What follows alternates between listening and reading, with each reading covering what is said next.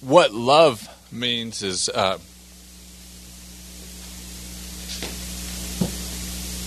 it's got a variety of definitions, and if you use the Greek, but I just want to talk about two of them.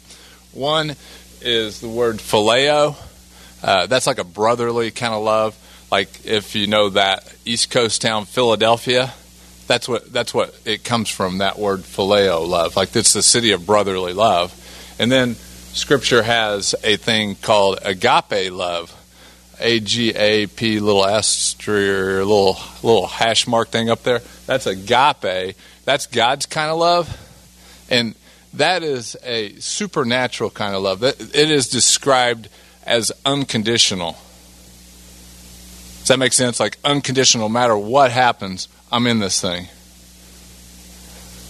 Like this is a impossible love to strength out through your own strength. Like this love is crazy kind of love. And you know, like when you're youngster, maybe I was 30 when I got married, and they slipped this ring on my finger, Connie did, and now we are agape love. The expectation conceptually was I'm going to get that thing right, which is just not true. But we'll get to that another time. But anyway, so we go back to friendship, and then what is friendship, right? So are your friendships based on this agape unconditional love, or are they based on more of this phileo brotherly love? I'll put up with you as long as it's comfortable for me kind of thing. And that's I think that's probably more normal than not. We'll hang out as long as it's comfortable, or you don't do something too outrageous to scare me off. And as I was thinking about this, I thought I'm gonna really think about this fella that I'd almost call him a friend, maybe an acquaintance, and kind of study his friendship, like to see how his friendship evolved. And Pete was, when he came into my life, he was probably mid-teens, maybe 20-ish. So he wasn't, I don't see too many in the room that are in that range right now. And so he wasn't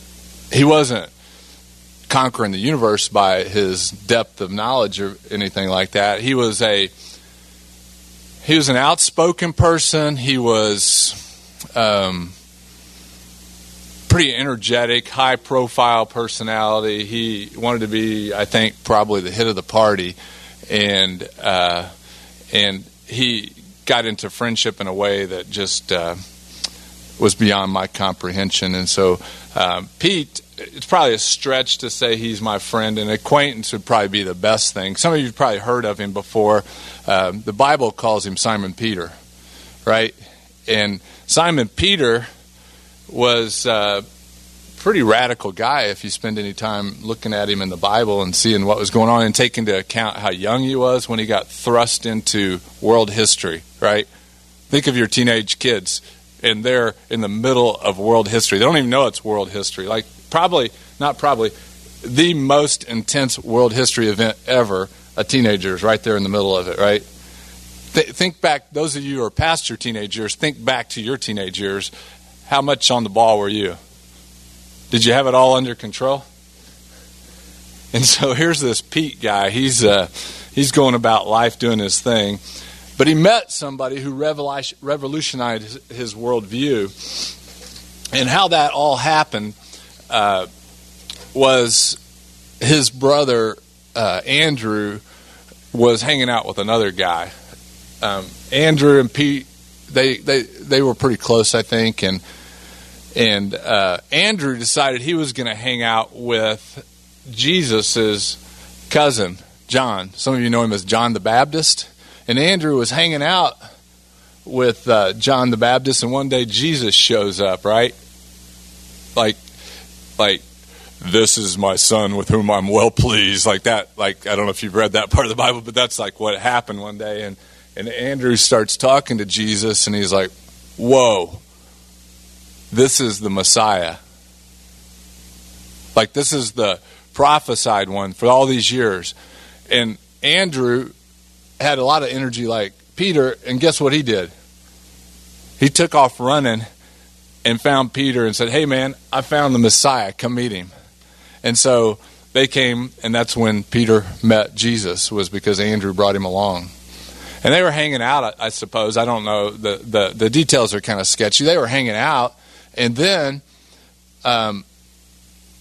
Jesus was out doing what he did, healing and miracles and things like that. And he was hanging out in Capernaum, and that just happened to be where Peter lived. And this was early in their friendship, right? Like their friendship, Jesus was in ministry for 3.5 years. So this friendship I'm describing went 3 to 3.5 years. Like you today, if you've never befriended Jesus in an intimate way, in 3 to 3.5 years, you're going to be deep. You're going to be scuba diving. You're not going to be snorkeling on the top. You can be really deep with him in a short period of time. And so Jesus comes over to hang out at Peter's house. Like this is early on in their friendship. That's pretty cool. Like going to somebody's house is an intimacy thing, right? Like if you come to my house, we have a whole different friendship. And so that's what happened here is Jesus shows up at Peter's house, and next thing you know, his mother-in-law has this high fever, and they're just hanging out as friends, and I don't know how it went down. I just kind of envision it. It's like, hey, Jesus, I'm not sure exactly. We kind of thought you were a Messiah, but Mom over here is shooting about a 104. Can you do anything about that? And he says, get out of here, and the fever's gone, like that. Like, I don't even know. Like, that's in the Bible, but like if you're in the room and that happens, what are you thinking? Like, what are you thinking when somebody tells a fever to leave and it leaves? Like, this is a real friendship. This is real stuff that went on. And so Peter and Andrew, I'm sure they're just like, wow, haven't seen that before. I mean, our other friends are cool, but they can't do that. And they're going about life, and then they're fishermen, and so they're doing their thing, and they were out fishing all night one night, and Jesus was doing his thing, and he was walking by the sea, and the people had been pushing hard on him, and he was trying to figure out how he was going to kind of get some space, and he saw a couple boats laying on the side of the lake there, and he decides to get in one to get away from the people. Like he needed some peace and quiet. Any of you guys ever need a little peace? Like just need people to get away from you. That's what Jesus was going to do. So like Jesus must have had a little bit of assertiveness to him, because he just claimed one of those boats that he's going to get in the water and go out away from the coast, and turned out that was Peter's boat. And so he said, "Hey man, give me some space." And so they went out, and Jesus spoke to the people while he was on the boat there. And when they were done, I kind of think of that line from Caddyshack. Peter's looking at Jesus. How about a little something for my effort here? Like what's in this for me? We just took my boat out here, and Jesus like, hey, just throw your net out, okay? And how about a little fish for your effort? Is that good? And I could see Peter rolling his eyes in their friendship. Like, dude, we were out here all night and didn't catch a thing. Like, this is in there, right? Like, you guys believe me, this is in the Bible. Like, I'm not making this up. This is in there. And Jesus said, just try it. Just throw the net over there. And Peter's like, all right, whatever, I'll do that. And guess what happened? When he started pulling the nets in, there was so many fish in there, the nets were breaking. I don't really know anything about this kind of fishing. We were in the bay by what is that place that we were at in Alaska? The one where they spilt the oil. Valdez. We were in Valdez one day, and I saw these guys pulling nets up. It was crazy. They had to have a crane to pull in the fish. And so here, Jesus fills the nets up so big that they're falling apart. Think about that. Like, whatever your work is today, I don't know what you guys all do, but like, what if he does your work for you? That's what really happened right there, right? Like, this is the friend Jesus that will do your work. And that's what he did for Peter right there. And so they got the fish processed. They went about their work, and Peter and Andrew just at that point they're like, why do we even need these boats or these nets? so they left everything and just followed Jesus. Like, if he can just tell fish to jump in our nets, why do we got to go fret with this thing? That's who Jesus is, really. He can tell fish to get into your net. And so they're just going about life, and through the months, Peter and the other disciples just watched Jesus up close. You can see this evolution of their friendship. And he told them that, like, as you go out and tell people about me and the fact that the kingdom is near, they're not going to be real nice to you. They may try to hurt you. They may try to kill you. And these are teenagers, right? These aren't like people who've kind of got a lot of history behind them. These are teenagers. He's telling them this is what they're going to do. And then he said, but don't be afraid of those who can destroy your body. That's hilarious. I think it's hilarious that he said that to him. He said, don't be afraid of those who can destroy the body, but have reverence for the one who has the ability to take care of your soul. Be fired up about the one who can take care of your soul. And they were sitting there talking to the one who could take care of their soul. Shortly before John the Baptist was beheaded, Jesus fed 5,000. So you probably know this story, with 5 loaves and a couple fish. And he was worn out again, and it was again one of these fishing boat stories, right? He told the disciples to jump in the boat and head out to sea on the Sea of Galilee. And he just needed some time by himself just to refresh. And then when all that time had expired, they were out at sea a bit, right? And then the storm broke out. And I can't even imagine, like, I've not been on a small boat. I've been on a large boat in a hurricane, and that was pretty intense. But a small boat getting rocked back and forth. And imagine the disciples were freaked out a bit. And then Jesus thinks, well, I probably ought to catch up with them. And I don't know how, like, this works. I don't know, like, if he had, like, a switch or something. He just starts walking into the water. And somehow or another, he walks on it rather than in it, right? Like, that I don't know how he decides which one he wants. Is like, am I going to walk in it or on it? And so he starts walking on the water towards these guys. Well, the wind must have been blowing them back, so they weren't getting anywhere, right? So he was just catching up with them, and they're freaking out. Like, if you were out, like Rusty and those guys out on the Caribbean or wherever they are right now, and they happen to look out their balcony and saw some dude walking on water, what would you think? And that's what these teenage boys saw, was this dude walking on the water. And he's like, hey, it's me. It's Jesus. Chill out. And they're like, no, it's a ghost. It's got to be a ghost. He's like, nope, it's me. And Peter's like, if that's you, command me to walk on the water. You guys know this story? Like, which of you, that would have been your thought? Like, you're standing on a boat, storm's breaking loose, and a dude's walking to you. Who thinks that?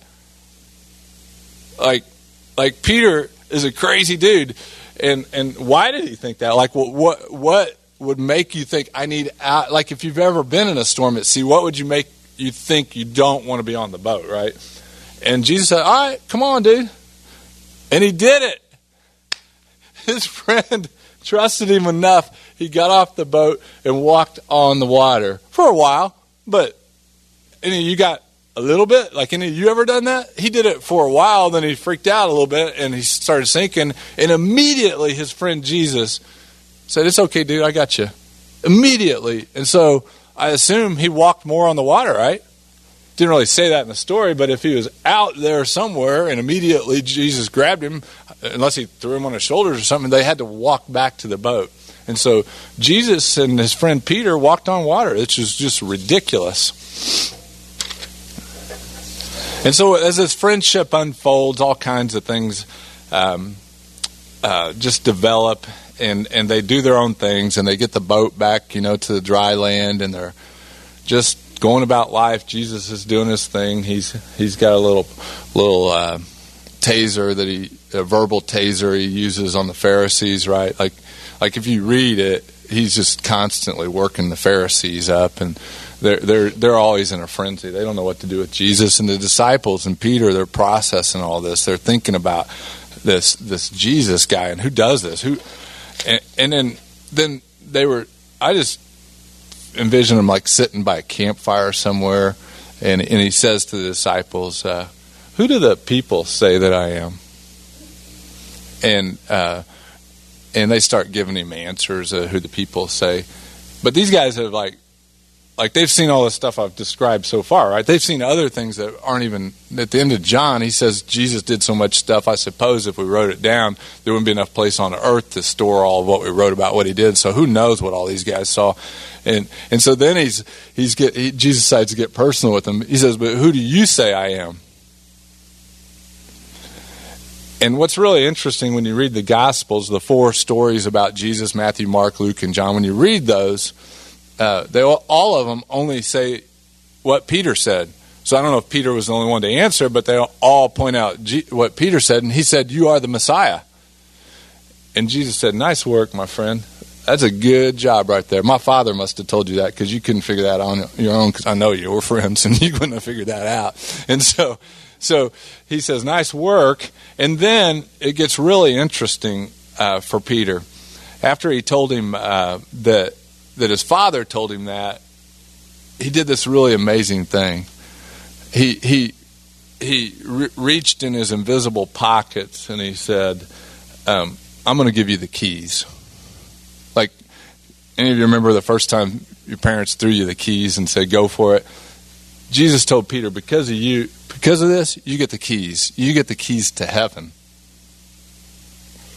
What in the world? What does that even mean? Like, Peter was a question box. I'm sure like there was not an exchange of physical keys, but he told him, "You get the keys to heaven." And Peter had to be just blown away because it just had to add to his questions. And in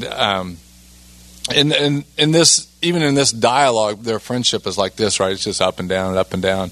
And Jesus then, after that, he went on to explain to him about how this story is going to end with our friendship, how this friendship's going to develop. And he's like, "Here's the deal. I'm going to have to, this whole persecution thing is going to happen. Then these guys are going to kill me. Then I'm going to die. And then I'm going to resurrect." And Peter's like, "No, you are not going to die."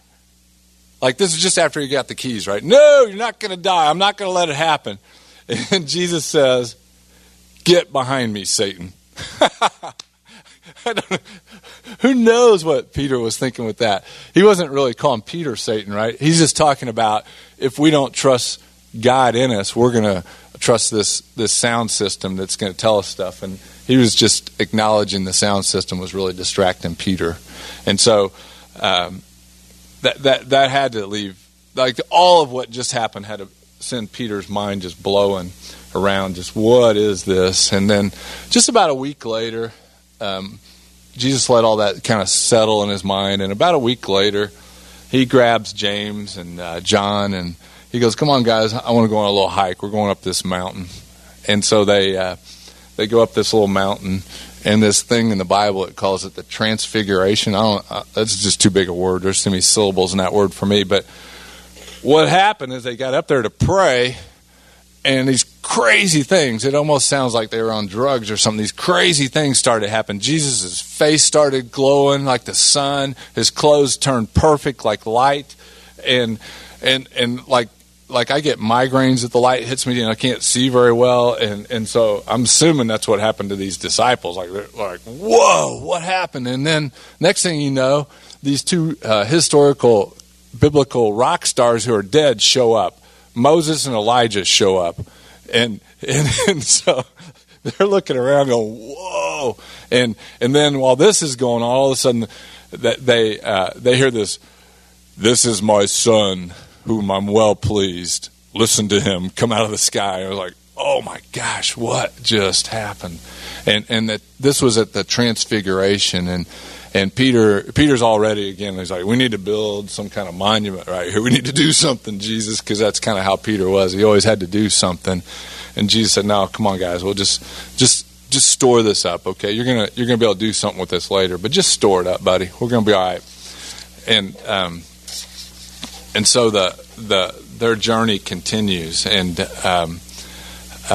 Peter, somewhere along the road, he's beginning to see Jesus, his kindness, his heart, his forgiveness, and all this, and he's trying to think, how can I do this myself? Like, how can I be more like Jesus? Maybe he was asking, what would Jesus do? I don't know what he was doing, but he's like, hey, Jesus, like when my brother does something really bad to me, I've heard like 7 times is all I have to forgive him. And I can kind of hear Jesus kind of laughing at him. He's like, yeah, that sounds good, Peter. But I mean, when I started this whole thing was like, what is a friendship and what causes it? Like, do you, I'm not pointing fingers. Do we, as friends, let a friend do us wrong 7 times before they get X'd out of the, I don't know what you do on Facebook to get rid of them, defriend them? Is like in real life, how many times are we going to forgive a friend that does us wrong, right? And 7 seems reasonable, but Jesus, and depending on the translation you had, Jesus said, that's a nice start there, buddy. But really, I say maybe 70 times 7, and some translations say 70 times 70 times. He's telling him, you don't really know what forgiveness is yet, buddy. You're going to see it here real soon. Just stick with me and we'll get you there. And that's a friend, can forgive and forget and move on. And so they're moving on down the road, and they get to this whole Last Supper thing that, you know, all the famous pictures are. All these white guys in those pictures, at least the ones I've seen. I don't know if that would have really been true since they're over in the Middle East. But you guys, you can paint this picture however you want in your own mind. And so they're sitting around the table at the Lord's Supper, and these guys, these teenage guys, they get into like this argument. And you know what the argument was? Which of us is the greatest? They're sitting with God Almighty and getting into an arguing match. They're with the God that created the universe at a dinner table, and they're focused on which of us is the greatest. How hilarious is that? And so Jesus, I don't know what he did. He's like, all right, boys, whatever. Let's move on down the road. And he's trying to redirect them, and I could see him patiently saying, all right, guys, here's the deal. You're all in the presence of greatness, and because you've hung out with me, because you left everything behind, you guys are going to have some special roles in this whole eternal picture. You've got some special benefits for being my special friends here. And then I feel like he probably just pointed out to him, you know, in a real friendship, greater love has no man than to lay down his life for his friends. Like that's the greatest explanation of any kind of love. And so he points that out to him, and while they're sitting there, Jesus looks over at Peter. He goes, hey, man, I don't know how to tell you this, but Satan has demanded permission to sift you like wheat. This is his friend Peter, right? Like, I thought we were friends, Jesus. Like, you could have said no, right? You said no. He said he got permission. And when this thing goes down, and once you kind of have a change of mind, which the Bible means repent, you're going to strengthen your brothers when this thing all goes down. And just like I said, Peter, in all these conversations, he's got all kinds of thoughts banging around in there, and so Jesus transformed that conversation from us pounding our chests, who's the greatest, to Satan's wondering who's the greatest of you. Like, Satan can't attack all of you, so he's picked one of you. If Satan's picked you, you better pick the greatest of all to stand in front of you. You better trust Christ in you, the hope of glory, if this kind of thing comes at you. But when all this was going on, and even after Jesus said that, Peter has the audacity, and he says, whatever goes down here these next few days, I'll go to jail. I'll even die for you. He's pounding his chest. Like, even after Jesus just told him that, he's like, I'll die for you. And Jesus, I bet he had a little smirk on his face. He's like, hey, buddy, before the rooster crows, you're going to deny me 3 times. And Peter got angry about it. He's like, no, I won't. And so whatever. And so they it's time for him to head over to the Garden of Gethsemane. And Jesus is saying, hey, guys, just just pray for me while I go back here and talk to the Father about what's getting ready to go down. Like, Jesus is sweating drops of blood right now, right? Like, I've gone through some stressful times, but I never had any blood coming out of my pores. And these are his closest friends, right?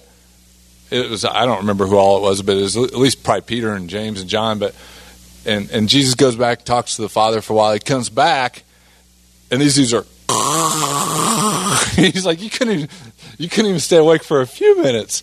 And he goes, I'm going to go back again. And so this whole process goes, and they're out cold every time. And he just goes on with it. He's like, this is all good. And so Peter was only one of the disciples that I could find that followed Jesus to the trial and all that. And because he was there, that's when he got the opportunity to deny Jesus 3 times. And he heard the rooster crow, and he was angry with himself. He was bitter. And then who knows what the next 2 or 3 days look like for Peter after that. Probably a lot of guilt and regret how he treated his friend. But then he heard about the empty grave, and Peter ran. I could just see just sweat and that kind of running when your lungs are full and you're coughing. And he got there and he looked and the tomb's empty and all the death clothes are rolled up and piled up. And he's like, he's alive. What he said was true. He's alive. And so he's walking back, and he hadn't seen him yet. But then when he sees him, Jesus begins to explain to the disciples what they needed to know. And I would imagine they were just all blown away and amazed by what had just happened. And then Jesus is going about doing his thing before he ascended, and Peter's processing this whole thing, and he went back to his roots. He's like, yeah, he's resurrected, but I don't even know what to do with all this information. So he said, I'm going fishing. And so that's what he did. Peter decided to go fishing. He told the boys, I'm going fishing, and a bunch of them said, I'm going with you. And so they all jumped in the boat to go fishing.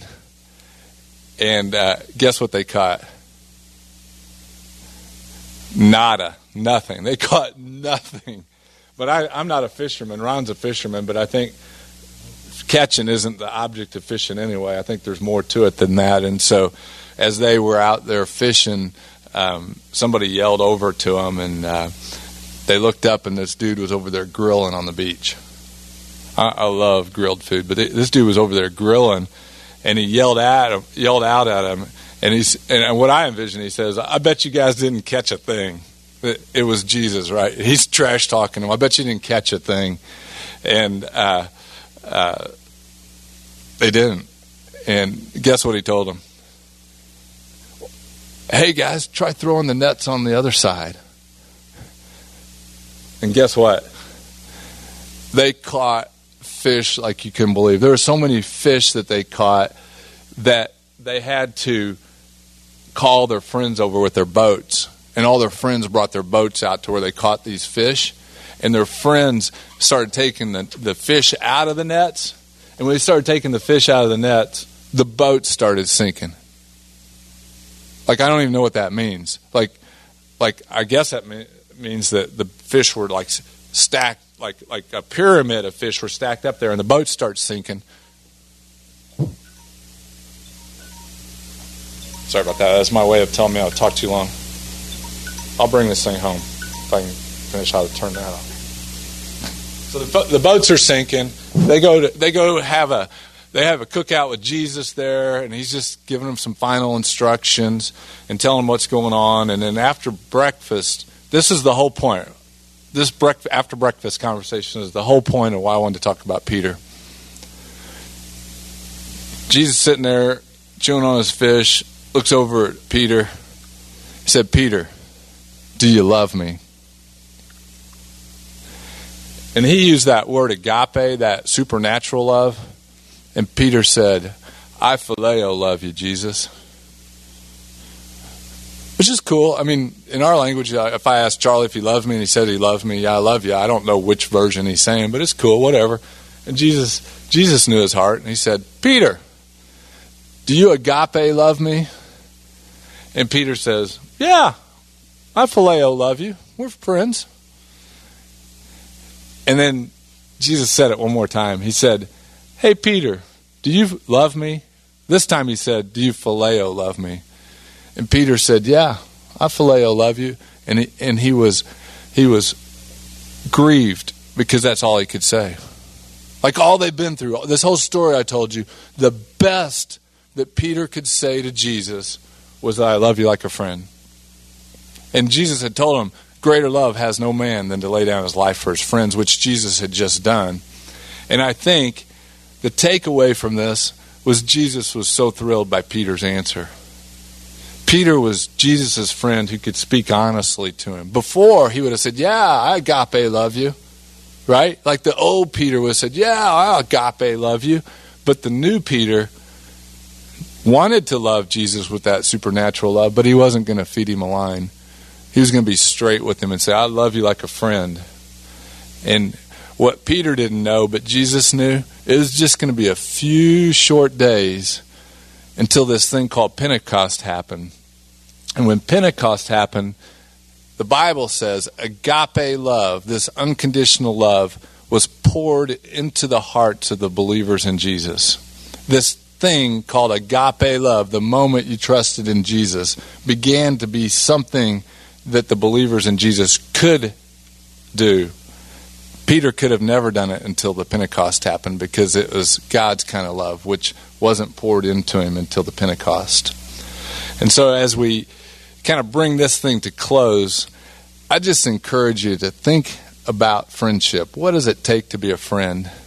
Is it too outrageous to be that supernatural agape love with a friend? Or is it okay? It's okay to like somebody and just to realize you can be a friend to somebody that needs a friend today.